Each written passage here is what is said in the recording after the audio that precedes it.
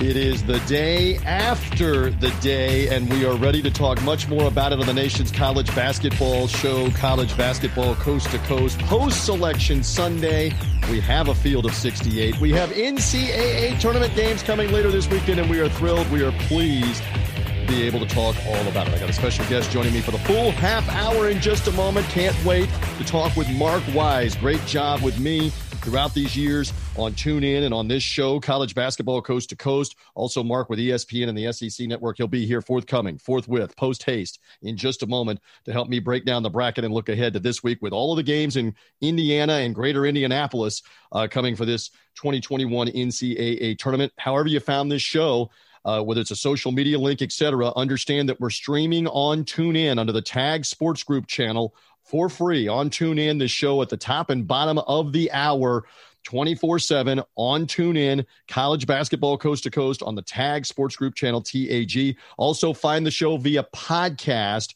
on Apple Podcasts in podcast form. Subscribe on Apple Podcasts. It comes automatically to you. We're going to have new shows every day this week, previews of the day's actions, etc. You want to subscribe to make sure that you have the program. So with all of that out of the way, as I like to say, let's get into it. Let's roll the sleeves up. Let's, as Mark Wise loves to say, and I bring him on right now, let's throw the ball in the air. It's going to happen 34 times. Thursday, Friday, Saturday. Coach Mark Wise, good to have you back. The former Purdue assistant who was part of the 1980 Final Four. Speaking of Indiana and speaking of Final Four. And speaking of ancient. Yeah, you're not that ancient, my friend. You were part of that Final Four team. Joe Barry Carroll, Lee Rose as the head coach. Final Four in Indianapolis that year, too, by the way, with Purdue involved. Final Four again in Indianapolis at Lucas Oil Stadium. Great to have you. I know we've got so much to talk about and discuss.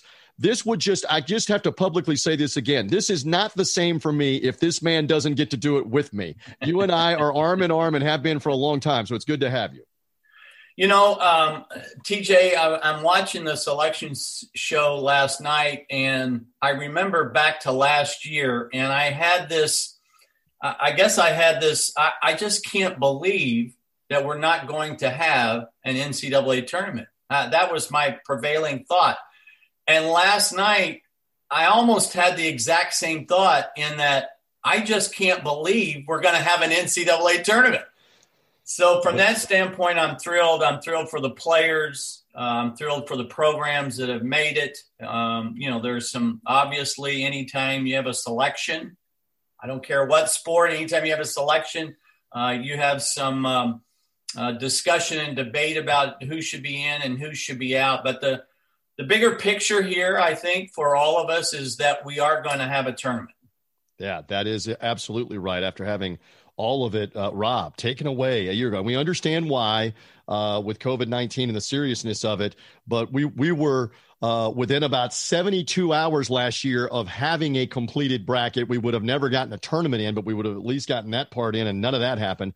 So now all of it played out over this weekend. And we'll get into so much of this as the week goes on about teams, games. I'll do a little bit of it here. I just want to go big picture with you, Mark Wise. The selection committee has now unveiled the field of 68 in general terms, or maybe something specifically. Give me something they got right, please.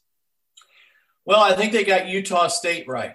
I think the quality wins that they had, the wins over San Diego State, I was concerned that anytime around the bubble, because the power conference teams have so many more quad one quality win opportunities, it's really hard. It's hard for the teams in those conferences to get at-large bids. We know that throughout the course of the NCAA tournament. So I think they got Utah State right. I think they got Drake right from a leap of faith perspective. I said with you last week, if you went on, it's a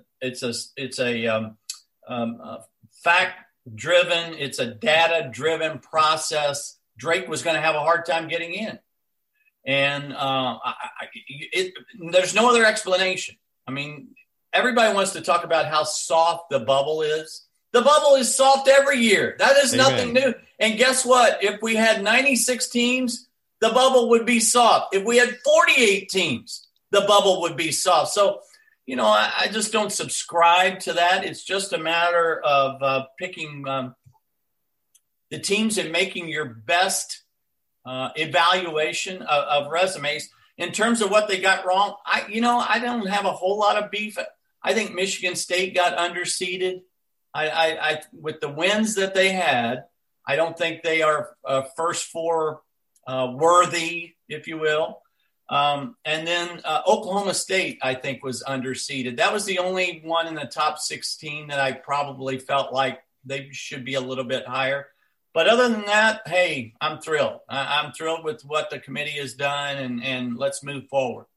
Voice of Mark Wise. He's at MW Hoops, a great follow if you're a college hoops fan on social media. He's joining me on the Monday after the selection show has taken place and the field of 68 for the 2021 NCAA tournament is set. As we hang on college basketball coast to coast, one thing that we discussed on the Sunday night post-selection show with Matt Zemek, Chris Daubertine, and Deshaun Tate is the respect factor. Again, eyeball test, leap of faith, as you called it, for the American Conference getting a second team in Wichita State, the Missouri Valley getting a second team in with Drake, the Mountain West getting a second team in with Utah State that probably had a better case, Utah State, as you mentioned, than both Drake and Wichita State. But the committee definitely gave respect to non-Power 6 conferences because you could have made the argument that particularly for Drake, this is what you said, or for Wichita State, they didn't belong in and replaced them with a Power 6 mid-ranked team, yet they put them in. I think the thing about Wichita State is they could not ignore the fact that they won the regular season of the American.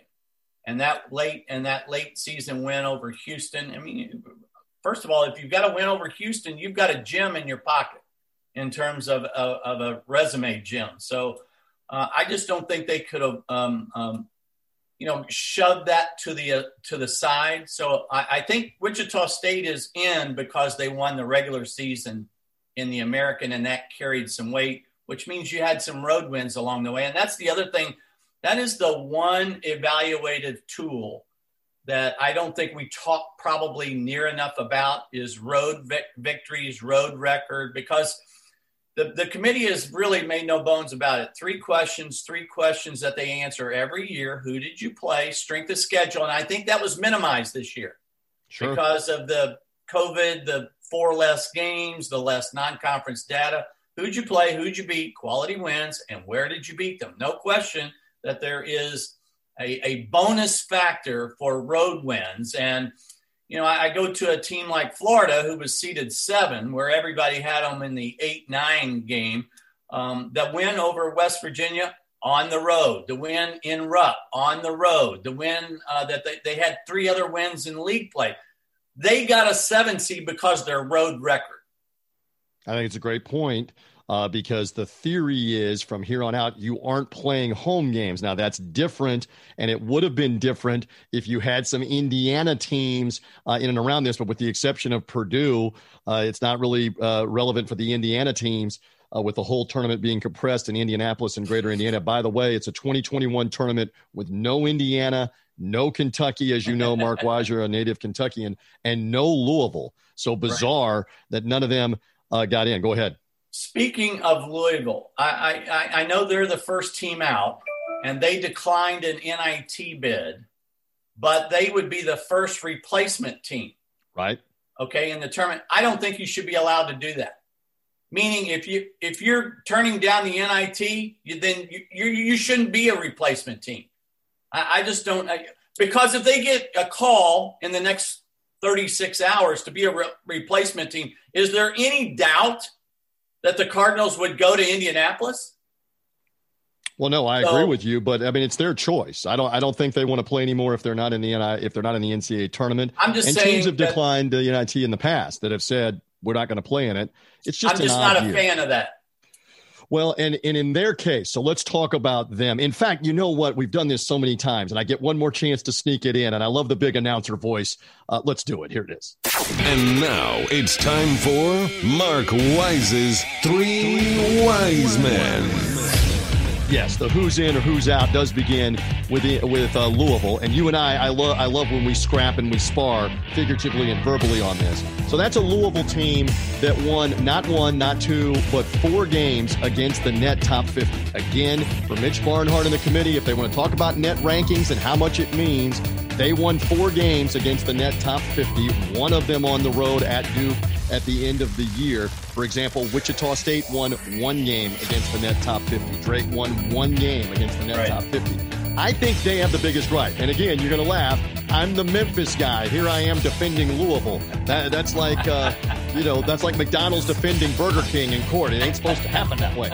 But anyway, I think that's the biggest gripe on in or not. In particular, when you look at the resumes of some others, just one more. Our colleague Mac Zimick pointed out on the selection show, you look at Syracuse's resume at being all the way in and not in the first 4, and Louisville not in at all in terms of net ranking and resume. That just is totally contradictory. All right, Mark, I've said enough. Go ahead. No, I think these are all points, and this comes up every year in terms of one of these kinds of situations.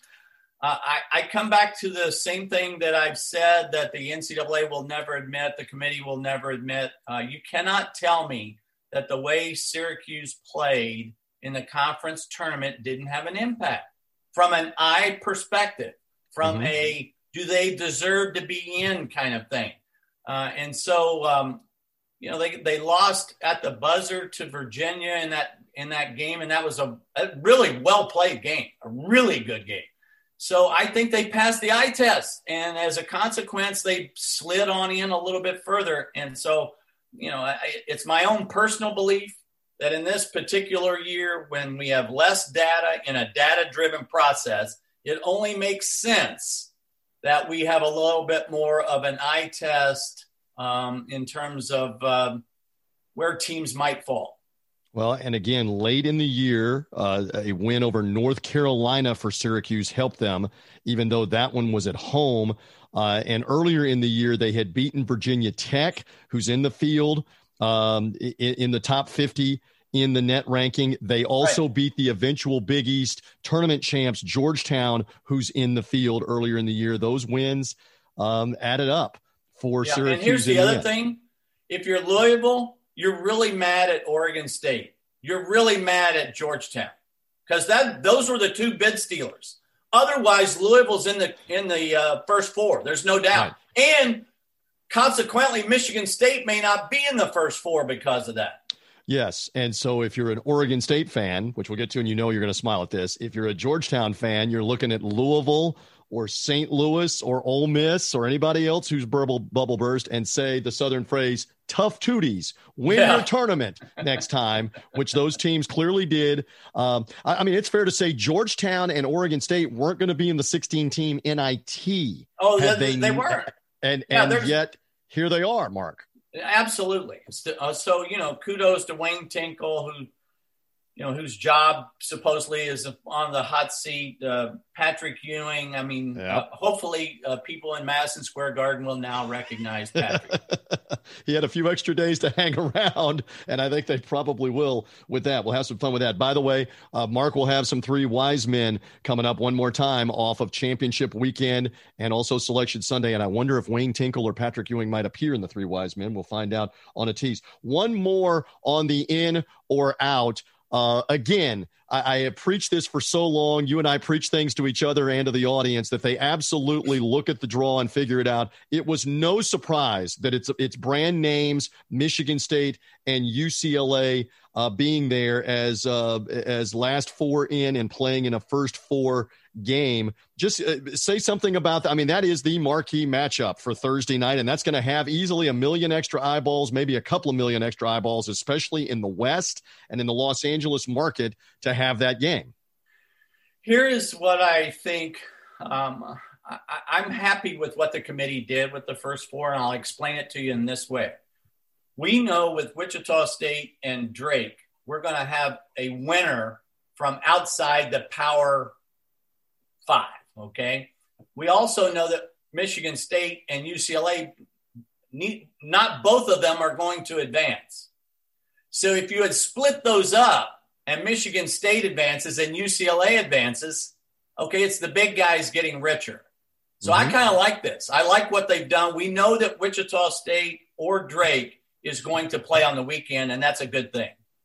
I think it's a good point that you make. And again, in those cases, those two are going to get a shot at USC, who may be talented, yes, but maybe a vulnerable team out of the Pac-12.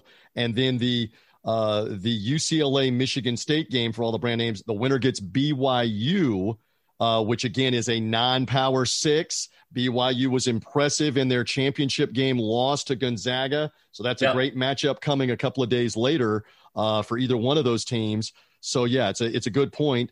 And look, they are totally right now, the selection committee in a subjective process and the NCAA overall with the NCAA tournament, trying to make up for lost time. I get this and I understand this. And if it means put UCLA in a standalone situation, which they will be in on Thursday night, where the western half of the United States, you and I don't live in the West, certainly the West Coast and certainly Southern California will watch that game. If you have UCLA at 2:00 on Friday afternoon playing somebody, not the same effect. We get that, Mark. We're in the business. Right. We get that. They want people to watch. Well, that's the reason why there's the bracket, and then there are the TV times that get released about 3 hours later, because now they've got to figure out, okay, where can we get the biggest audience? I don't blame them for that. That's what you and I would do.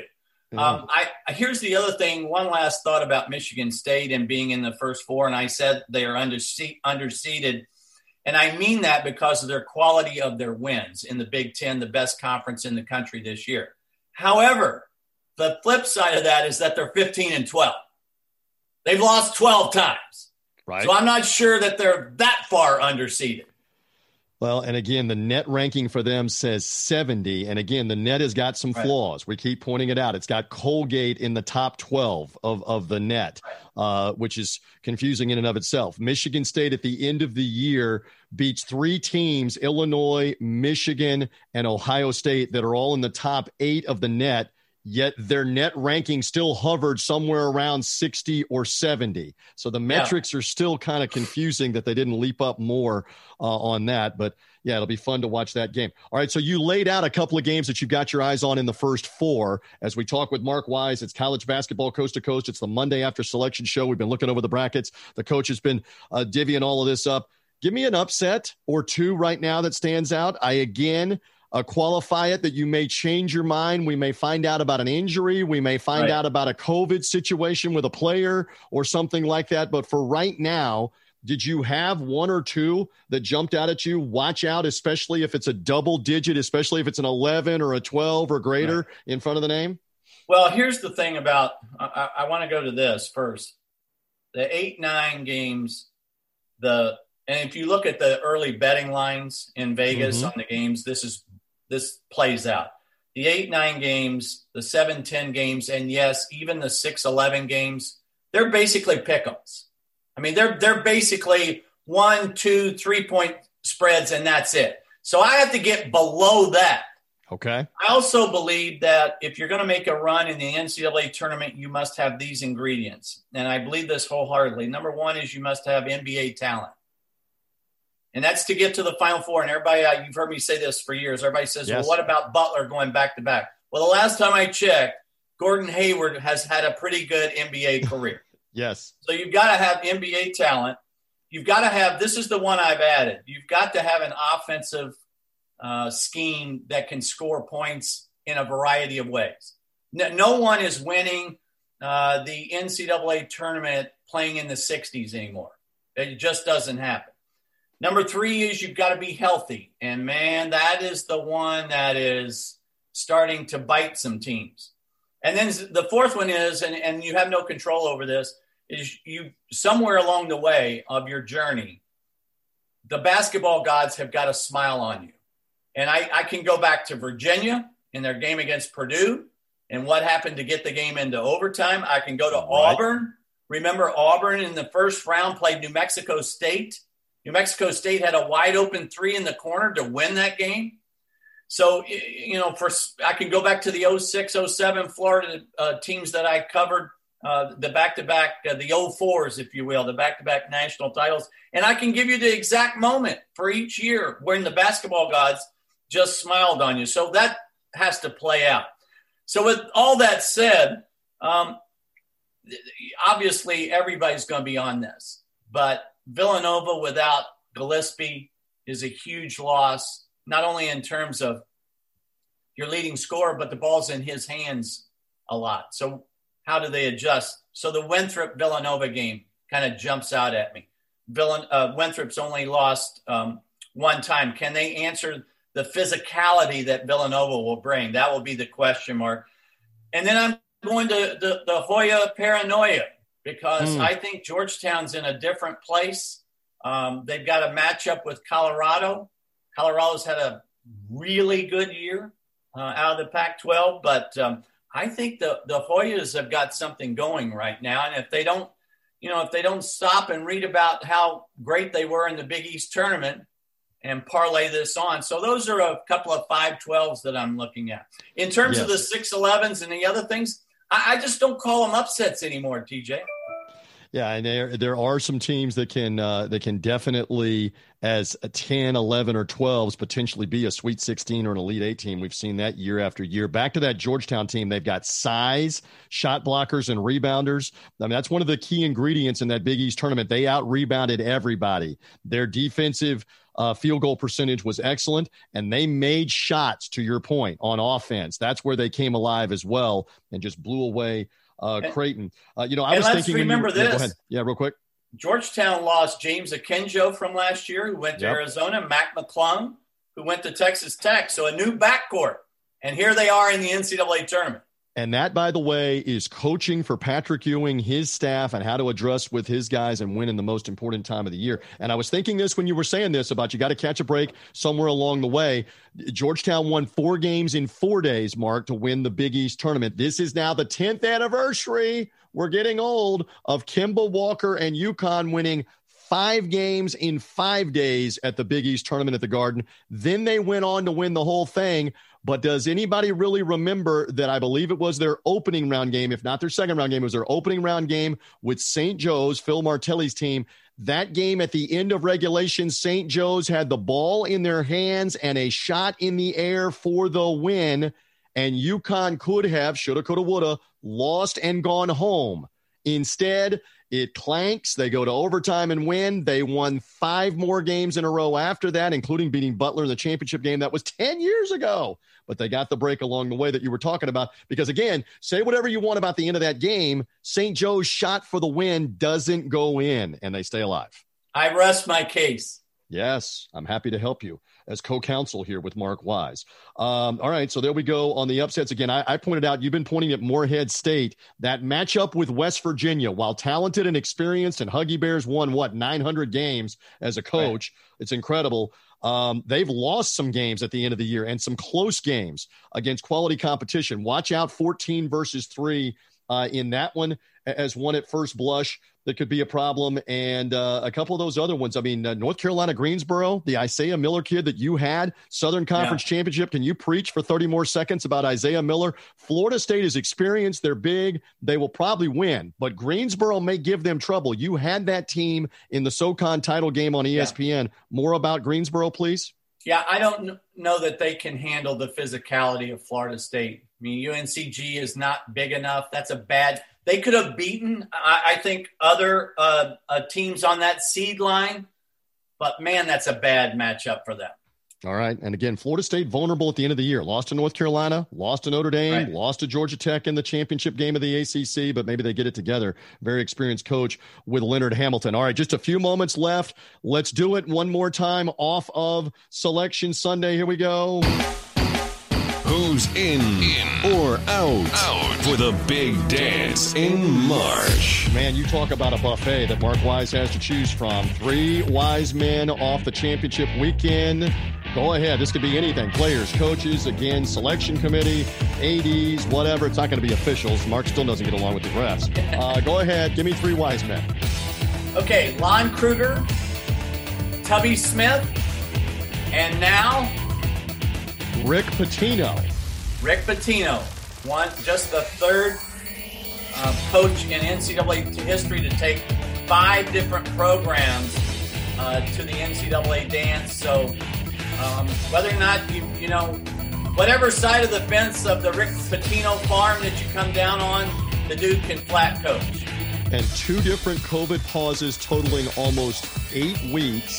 He had COVID-19 himself, and yet they put it together and win the 3 games in 3 days as an 8 seed. They draw Alabama, but that'll be a tremendous story for this week that they're in. But did you see what Rick Pitino said when he was asked about playing Alabama again? Because when he was at Providence, they went through Alabama to get to the Final Four. He said, well, Billy Donovan is not walking through that door anytime soon.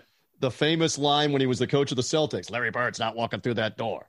There you go on Rick Pitino. Another wise man, somewhere, somehow, off the weekend, please. You know, TJ, I'm going old school again. Wise man number 2 is Quinn Buckner, because Gonzaga is trying to do something that hasn't been done since the Quinn Buckner-led Indiana Hoosier 76 undefeated team. Jalen Suggs maybe has a little Quinn Buckner in him. I think they're the team to beat. I don't think there's any question about it. Pretty wild, again, for Gonzaga. And I've got a Final Four hat on my head while we're doing the video portion of our interview together. And it's the 2015 Final Four in Indianapolis. You and I were there, and that Kentucky team is the last team to get to the Final Four undefeated. And Wisconsin beat them that night.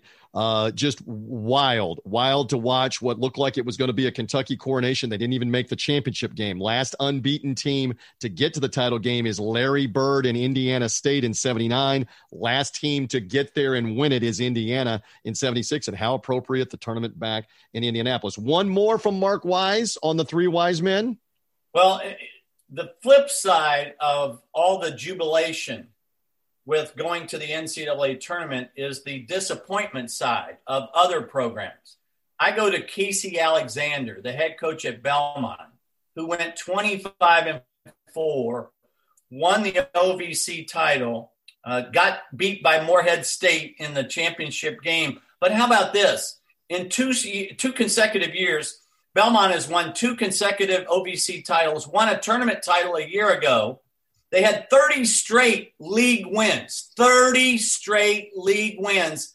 and have no postseason to show for it. They were the first 4 out of the NIT.